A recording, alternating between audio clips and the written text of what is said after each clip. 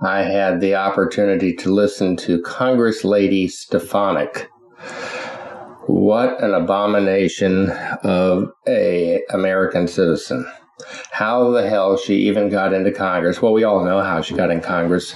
Trump helped put her there because she supported Trump during his overthrow of the government. But she had the audacity this morning to state that the January 6th rioters were not that at all. What they were was they were being held. What was the term she said? It was like they're captive. They're held as prisoners against their will. No, they're criminals. They violated 18 U.S.C. They knowingly and intentionally did so. And they were spurred on either through their own stupidity or that of Donald Trump. But nevertheless, they are criminals and they have committed multiple felony acts. Their mere presence and breaking windows and storming the Capitol is enough to say that.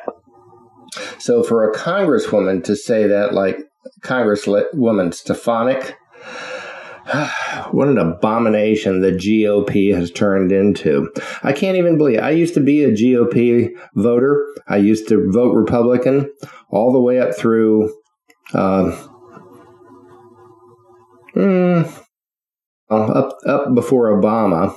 And then I did vote for Obama because Bush was abominable. And then I voted for Trump. That was the biggest mistake I think I ever made in my personal life. And I've regretted it ever since.